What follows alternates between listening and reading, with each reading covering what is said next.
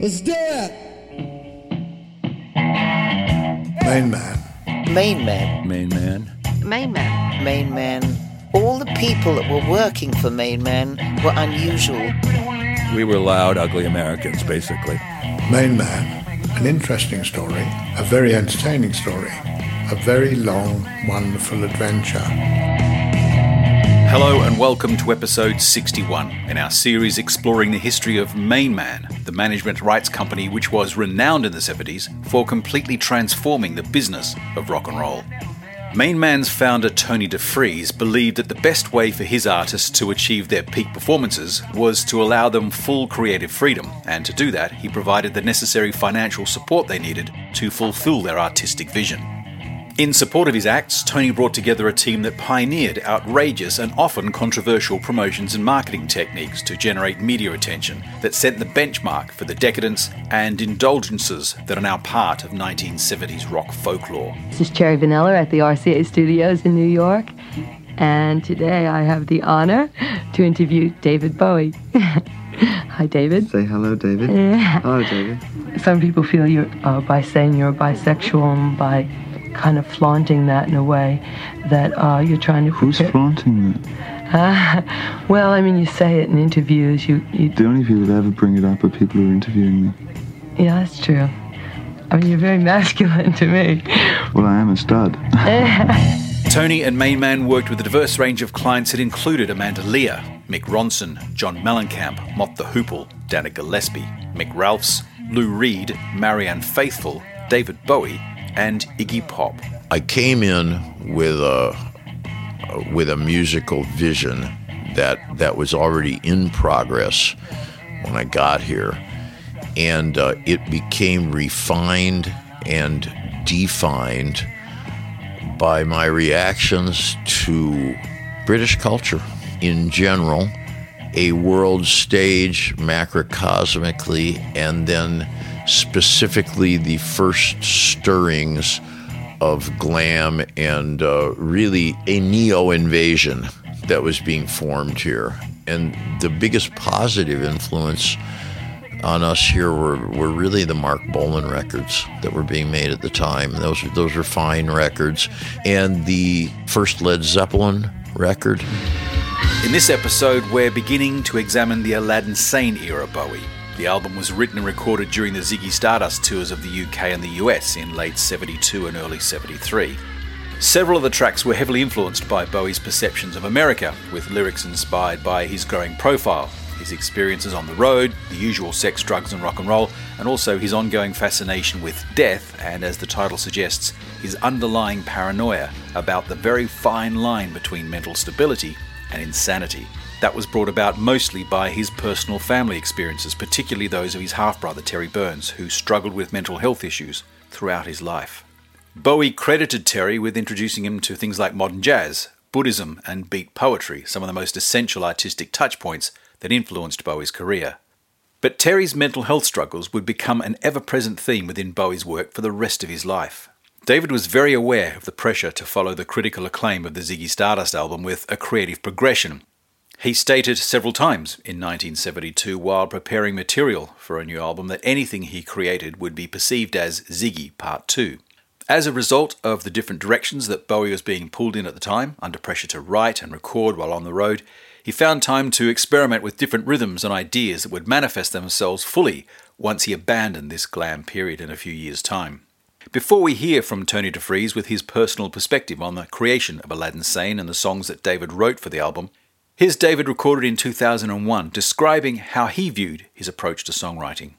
Searching for music is like searching for God.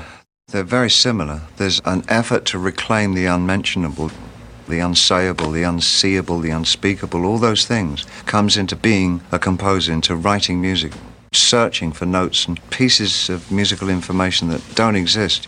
Taking away all the theatrics or the costuming and all the outer layers of what it is. I'm a writer, is what I do. I write. And I started examining the subject matter that I write about. And it really only boils down to a few songs, based around loneliness to a certain extent, coupled with isolation, some kind of spiritual search, and a looking for a way into communicating with other people. And I dress it different ways throughout my life.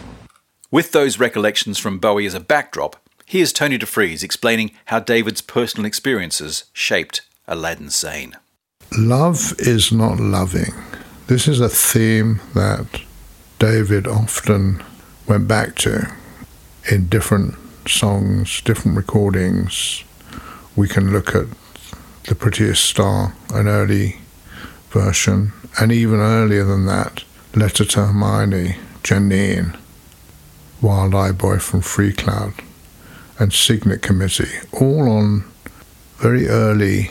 In fact, all those songs were on one album, which we later released as Space Oddity, along with Space Oddity. And there's the thing that drives David's songwriting for a very long time, and especially in all these early years. The evident candidates on Aladdin Sane we'll get to later. But what's interesting is that the period in which Aladdin Sane was written was probably the beginning of David becoming a very successful and ultimately very famous rock star. Something he always wanted and was never able to achieve. Something his father, John Jones, had tried and failed to do before he married Peggy, his mother Margaret. John Jones inherited some money when he was 21, quite a lot of money for the time, £2,000, but you're talking about the 1900s here, so that was a good deal of money then, and lost it all trying to promote a singer. The singer was called Hilda Sullivan, and she failed. And notwithstanding that, and maybe because of that, he married her, and he was still married to her when he met Peggy. That was quite a lot later, but when he met Peggy, they became romantically engaged, entangled, however you want to call it. But the ultimate result of meeting Peggy was John Jones and Peggy Burns, as she was then, had a love child. And the love child was David Robert Jones. And he was born, of course, on January the 8th, as we all know, the Presley date. And that was in 1947. Peggy had already had a number of lovers in her life. She'd grown up wanting to be the sort of glamorous, exciting heroine that she read about in Jane Austen novels, and failed to achieve that, but did have a lot of lovers, the first of whom deserted her, a French Jewish boy from Paris, Rosenberg, ran away and left her to have the baby, and that was Terence Burns. And Terence, later called Terry, but actually Terence, was, of course, David's older half-brother. And again, what David looked for from Terry and got for a while was that same unconditional love. But when Terry descended into schizophrenia and followed many of his mother's family, who equally had outbursts and episodes of schizophrenia, that love that Terry and David shared when they were still young ceased to be the love that David was looking for. And so he went on looking for it. He thought he'd found it with Angela. David wasn't very successful with love affairs. He was quite successful at getting girls. He was quite successful in that this is as he gets older, into his teens, and we start hitting the 60s, when sex became much more available. He is very good at attracting girls, and girls often are willing to sleep with him, but what they don't do is give him that absolute, positive, and always unconditional affection that he wants. Possibly the only girl who does that is Dana Gillespie, who he meets in one of his multiple band failures. I think it was the Manish Boys, again at the Marquee Club, which pops up later on in the story. But Dana is in many ways quite unique for the time. Not entirely though, but she's one of that breed of 60s girls who does everything on her own terms. She's not looking for a husband. She's not looking for even a boyfriend in the sense of somebody who's going to be her protector. Dana's absolutely sure that she can protect herself. She used to carry a knife in her boot just in case. She's completely confident of her own abilities. She's very, very beautiful when she's a teenager. She meets David when she's 14. We're not supposed to talk about that, but that's what it is. And she's already been engaged in a friendship with Dylan. She's not looking to be anybody's wife. She is willing to be an equal to whoever she's with. She has lots of boyfriends, including me later on, when I meet her. But she doesn't want to be anybody's missus, and she never becomes anybody's missus. She does, however, have a marvellous life with enormous amounts of romantic involvement and lots of what she happily describes as horizontal encounters, often long, often frequent. David was one of those, and they remained friends for a long time. But they were only briefly romantically involved. Now, Angela comes along, and she's a strange mixture of an American girl who's also from Cyprus. Being from Cyprus in America is unusual, it's interesting. She's ambitious, she's smart, she looks a little bit like David. She's androgynous and skinny. But David is attracted to that because almost like looking in the mirror and seeing himself, as far as Angela's concerned. She's very determined to become famous. She thinks that she could be an actress, but she doesn't really work at developing any kind of talent, and she has no innate capability to perform. What she's good at is organisation, and she has a certain flair for style, an eye for colour and clothes and decoration, and she's really good at shopping. All this becomes useful for David going forward, but Angela can't remain, once she's met David, she can't remain in England for more than a few months at a time. She's operating on a visa that doesn't permit her to stay. And this is not a time when it's easy for girls to find meaningful work, and she doesn't want to find temporary work as a telephone operator or a typist, which doesn't line up with her ambitions. So she sees David as a possible ticket to staying in England and being able to enter some level of the entertainment business or the film business or the show business. Unfortunately, David's not sufficiently interested to propose marriage. So Angela comes and goes back and forth to Cyprus and quite quickly decides to suggest to David that she's possibly pregnant, which isn't true, but which she thinks will be enough of a ploy to get him more interested, and then off she goes to Cyprus. David doesn't like being left on his own. He's not good at being on his own. When he was growing up, he had family, and although his parents were different and didn't have the same aims and had their own conflicts, they were still there for him.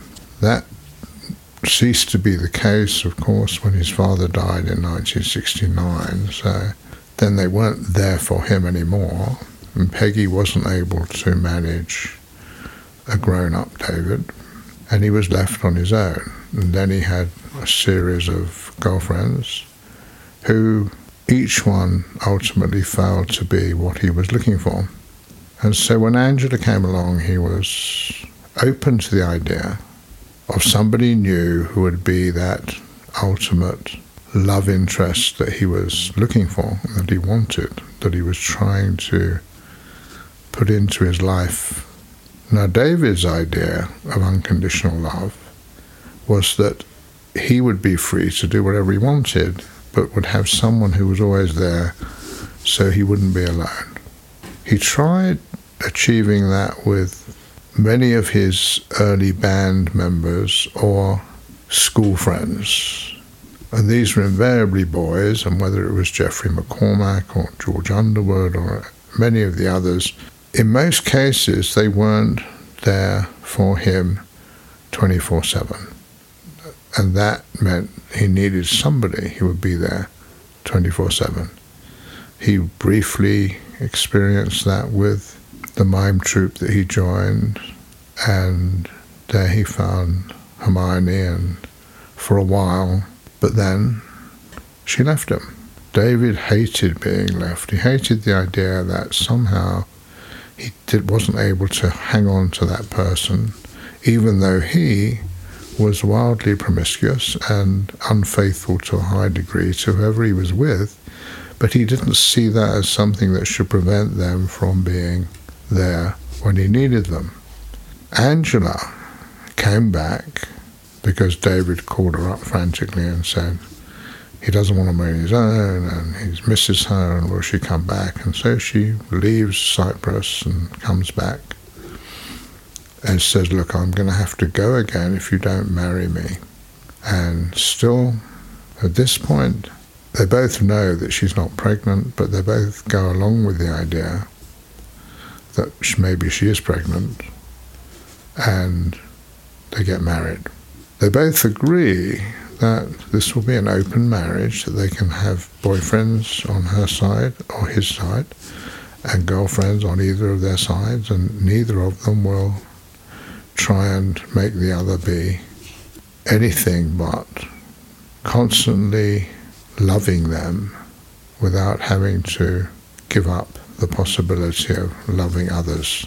That's not something that Angela really wants. She only agrees to it because she thinks it's a way to keep David, and she thinks that eventually, if she has a baby, or if she just is around non-stop, she can fend off all the other possible contestants and make him love her. That actual plan might have worked if David hadn't become famous. The problem for Angela is when David achieves even a glimmer of fame, he's immediately surrounded by young, pretty girls and boys, but especially the girls who, whether it's Serinda Fox, whether it's Bebe Buell, whether it's Ava Cherry, they're all enchanted by the idea of here's this well-mannered, and he's always well-mannered, polite, courteous, good in bed, and treats them as though they're special, each and every one of them, and makes them feel like they're important. So David, having had to struggle when he was a teenager and when he was going through his early efforts to become a rock star, he always had to struggle with how could he have as many girlfriends as he wanted and still have somebody waiting for him at home. That's what he grew up with. He grew up with the Peggy situation where Peggy and John treated David as their little prince. He was ultimately their prettiest star. He was going to be the one that made it all happen. Unfortunately, John was never able to make it happen for David and died before David got famous. So John never got to see that his plans or ambitions or hopes for David were actually eventually realized because it was all too late.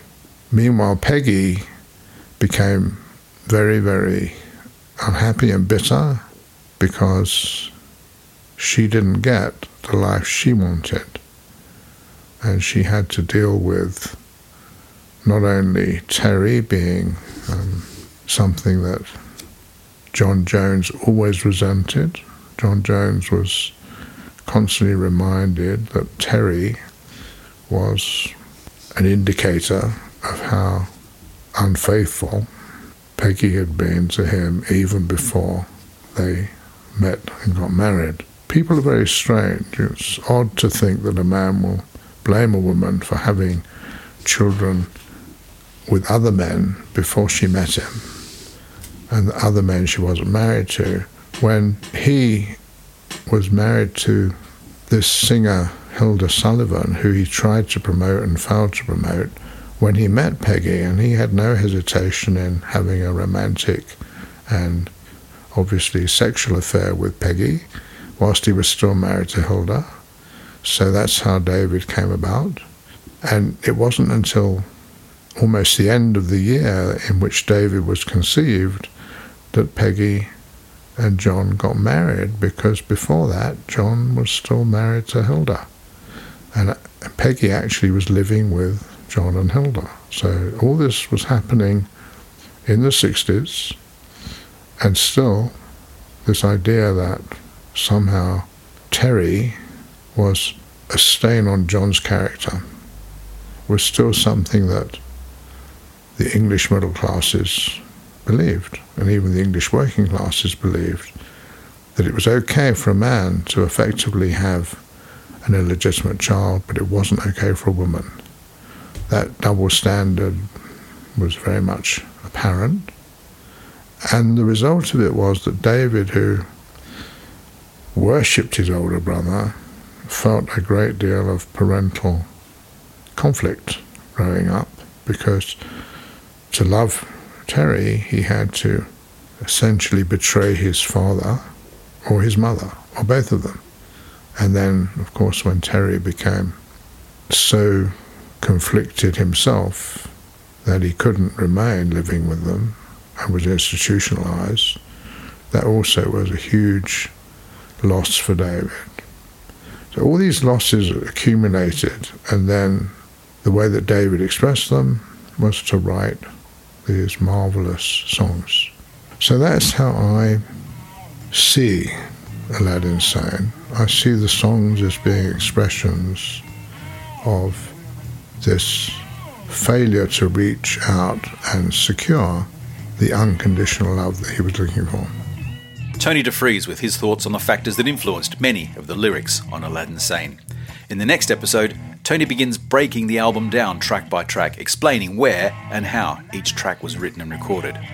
There are some great pieces of memorabilia from the Ziggy and Aladdin Sane eras on the MainMan label website, along with a huge collection of other historic documents, including articles, telexes, letters, and production notes, many of them never seen before, that we're adding to the MainMan label website each week. It's a great record of a very exciting period in rock history. That's at mainmanlabel.com. And on the website, you can also check out the other episodes in the MainMan series. I'm Des Shaw, and this is a Zinc Media MM Tech production. Thanks for listening.